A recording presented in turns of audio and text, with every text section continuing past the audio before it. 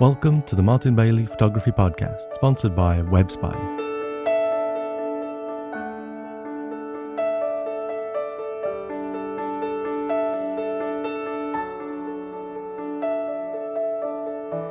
It's January 19th, 2010, and this is episode 226. This week we're going to take a look at the 3 winning images from the December 2009 MBP and WebSpy photography assignment, which was on the theme Quiet Light. As usual, the standards were incredibly high and the 3 winning images are simply amazing, so I can't wait to get into this. Before we jump into the main topic, I'd like to say a big thank you to our sponsors WebSpy, the internet monitoring, analysis and reporting specialists. And as usual, I'd like to ask you to tweet the message thanks to @WebSpy for sponsoring the @Martin Bailey Photography Podcast on Twitter to show your support. To find out more about WebSpy and their products, go to webspy.com/mbp and use the discount code MBPWSY for a 10% discount on anything that you buy.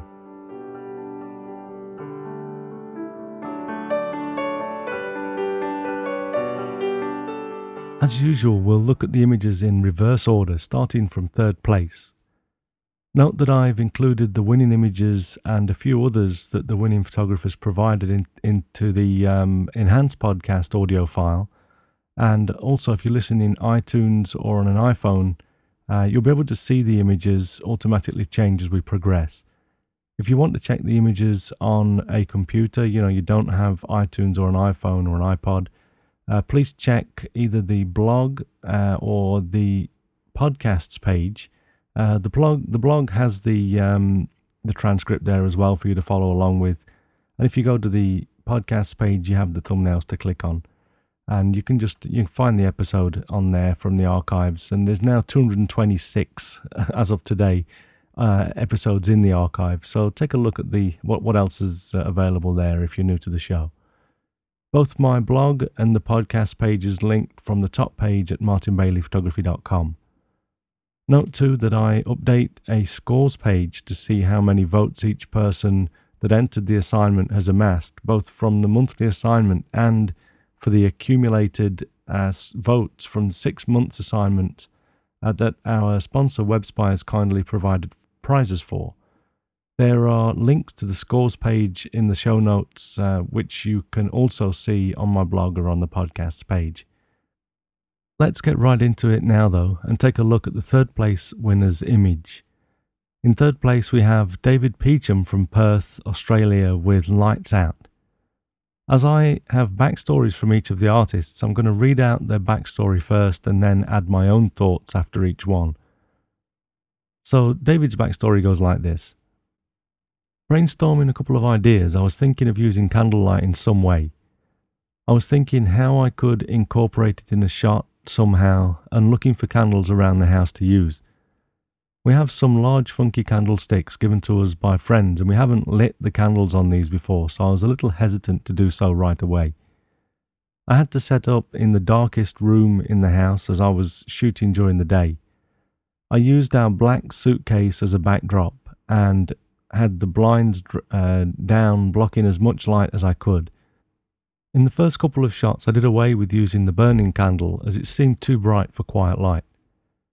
My thoughts turned to the smoke and the glowing wick just after the candle has been blown out.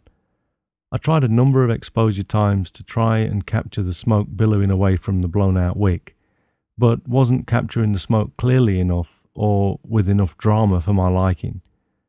Thinking on how I could capture this better, I grabbed a torch and had a look to see how I could place the light into the shot to highlight the smoke.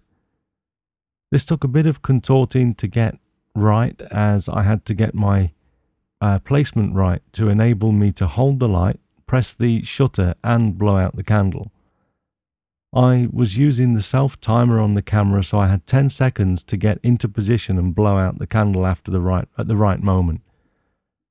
It took around 30 shots trying to get the right combination of light and smoke, and used most of a box of matches relighting the candle. In the end, the shot with the more dramatic smoke and the light combination, surprisingly to me, occurred when the light was pointing directly at the top of the candle.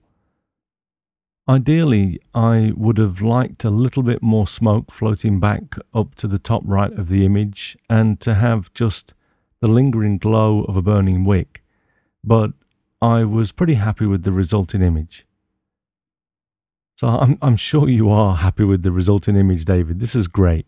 For a start, you had me fooled that this light was some kind of residual light from the candle, but of course, as the candle was not lit by the time you tripped the shutter, there would have been no light, without you shining the torch down onto the candle head. But it looks so natural, I didn't even question this until I read your backstory. I see that you used almost a 1 second exposure to help capture the smoke, and the light from the torch certainly helped to highlight this. I like the composition with the candle over to the left and the right edge of the candle almost in the center, along that center line of the image. This also, of course, gives the smoke room to flow into. I think it's great that you'd taken the time to visualize and set up a shot like this, and really do think the results were worth your trouble.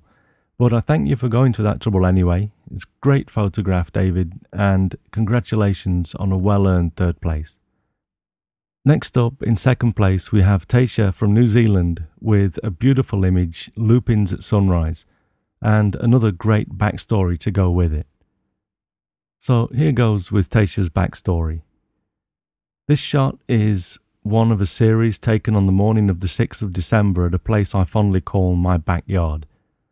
My website and blog feature a lot of images taken in my backyard, and the simple reason is I'm fortunate enough to live within walking distance of this place, a wetland reserve and tidal lagoon. Early mornings and late evenings I love to wander in the area, so does the dog. This particular morning was very wet and dewy and extremely calm, with a light patchy fog clinging to the huge areas of landscape. Nowadays I always have in the back of my mind the current assignment, and so I made haste to Barker's Brook, a drainage ditch running into the lagoon, where I knew there was a lovely patch of wild lupins, as I couldn't help but think about the light. In the scene, Barker's Brook is to the left of the lupins and enters the lagoon in between the posts near the horizon. The tide was out and the lagoon, barely seen near the horizon, was mostly mud. A narrow path can be discerned just leading from the bottom right of the image towards the horizon. It's a path I walk often at high tide, as the S shape of the brook going into the lagoon is a key compositional element in many of my shots. I set up the scene so it looked pleasing to my eye, the main subjects being the lupins and the sun. I set the camera to manual mode with an f-stop of 9. I found f9 to be a sweet spot on my EFS 17 to 85mm lens. Focal length was 17mm, the widest the lens would go.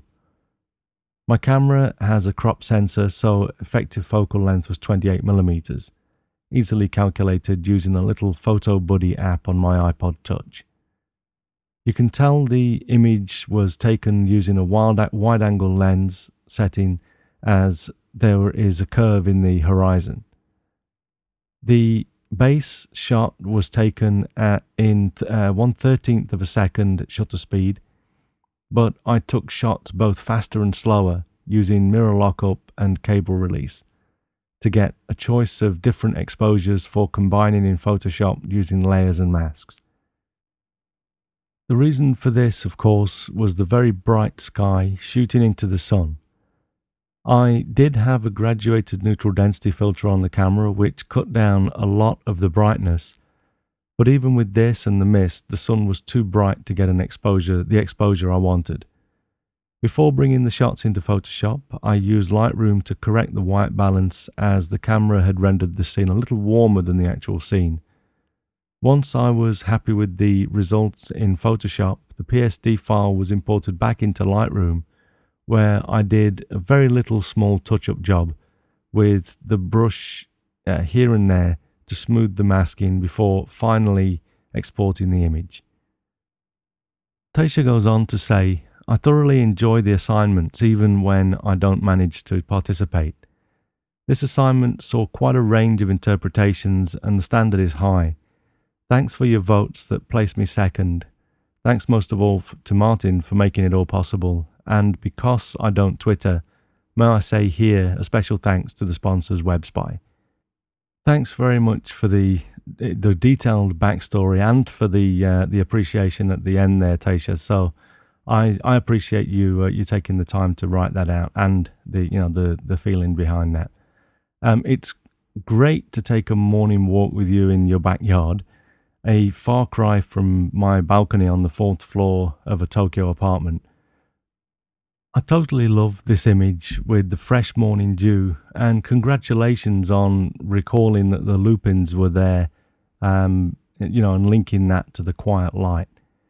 You did a great job of merging the two exposures together in Photoshop too. You really have managed to capture a feeling of quiet light here. I feel as though I can almost hear the silence, if that makes sense. And I almost feel the cool, still air and the occasional wave of warmth from that morning sun.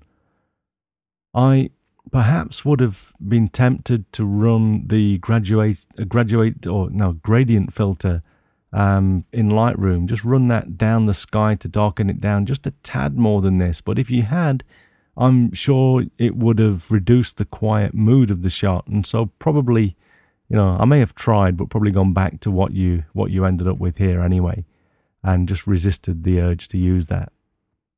Tasha also provided a few other images from this morning's shoot, and I wanted to look at a second here as well, which it won't have a thumbnail on the podcast page, but it will be in the enhanced podcast and on the blog for you to check out. The image is more a close-up of some of the seeding grasses, looking along the grasses at eye level rather than down onto the scene. I really love this image, and I have to say that I personally would have probably chosen, I've been more likely to choose this to upload for the quiet light assignment than the one that Tasha did choose. But, whether this one would have gotten more votes will never be known. But the simplicity of this shot and the freshness is breathtaking. The sky has more detail and the sun better defined and warmer, at least to my eye. I like how the area of ground that takes up the bottom third of the image and the sky takes up the top 2/3, but with the grasses protruding upwards into the sky. The colour palette is pretty selective, going from the warm yellow surrounding the sun to a paler yellow to white, and then the sky, across the sky, and then there's just very subtle shades of green in the grasses. Excellent work, Tasha, in both the this image and your winning image. So congratulations on second place, and thanks very much for getting involved. So last up, steaming into the lead for the first month of the second 6-month batch of assignments, once again sponsored by WebSpy, we have another amazing shot from Dan Newcomb of Vancouver, Canada, called Bridge. I spent that day tracking down bald eagles in Squamish until it was too dark to shoot.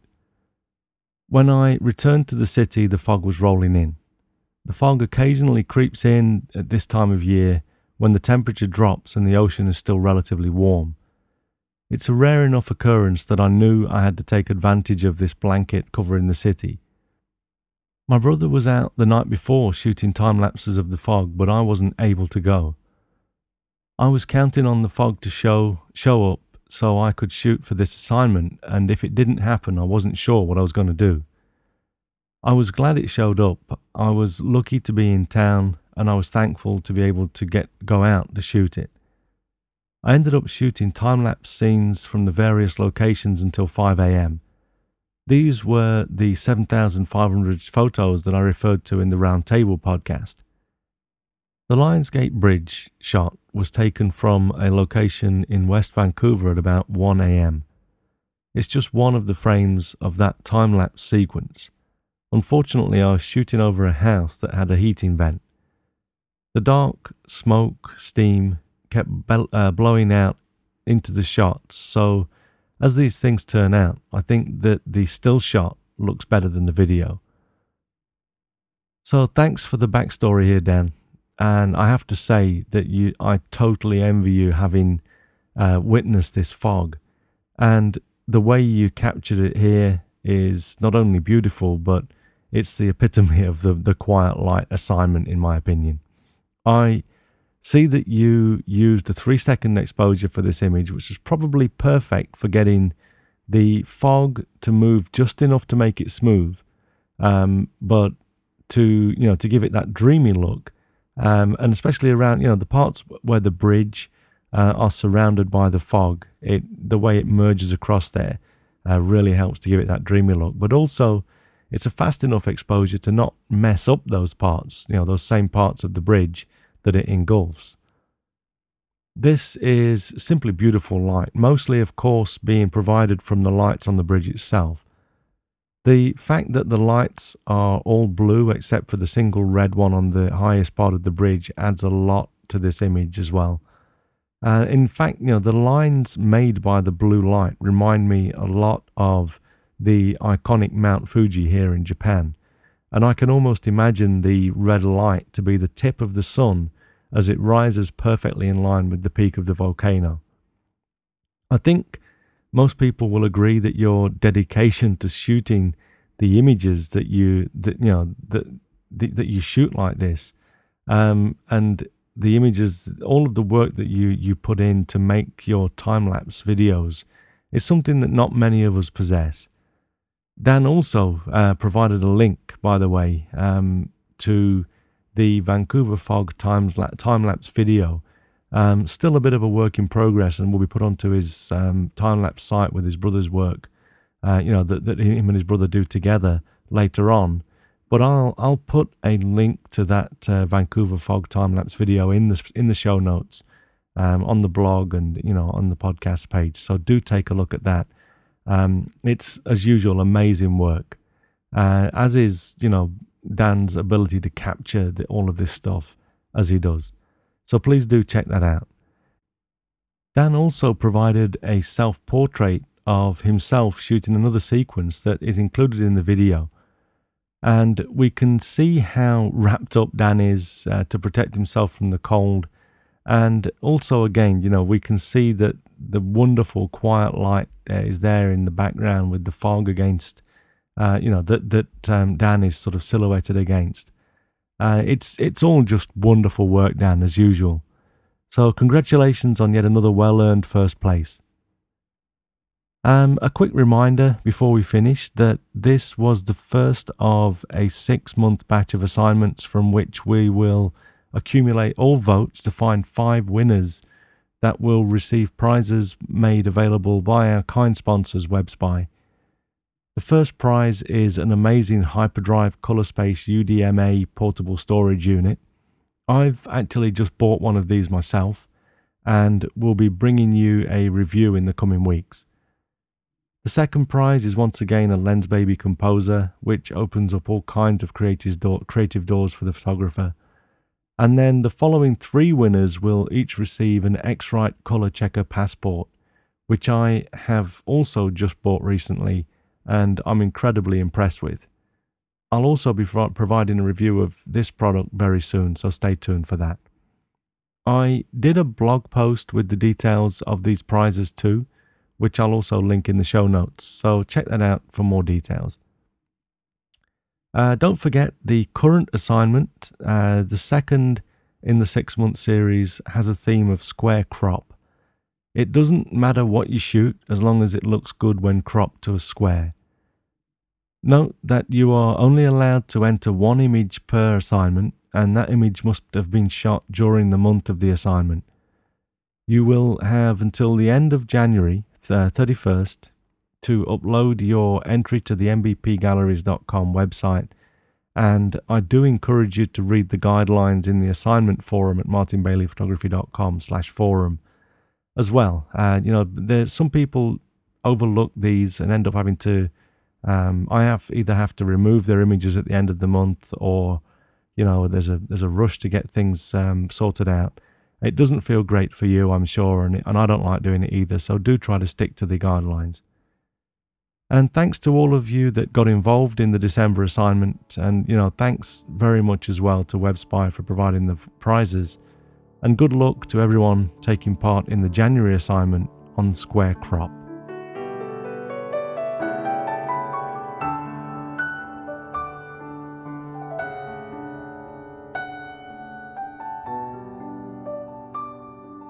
So that's it for this week. Thanks for listening today. And remember, you can find me on Flickr and Facebook as well as Twitter. And of course, my blog and the photography forum. All links are on the top page at martinbaileyphotography.com, so drop by and check that out. I'll be back next week with another Martin Bailey Photography podcast. But in the meantime, you just have a great week, whatever you're doing. Bye-bye.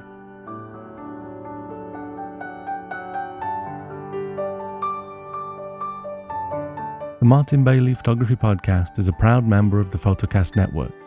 Find this and other great photography podcasts at photocastnetwork.com.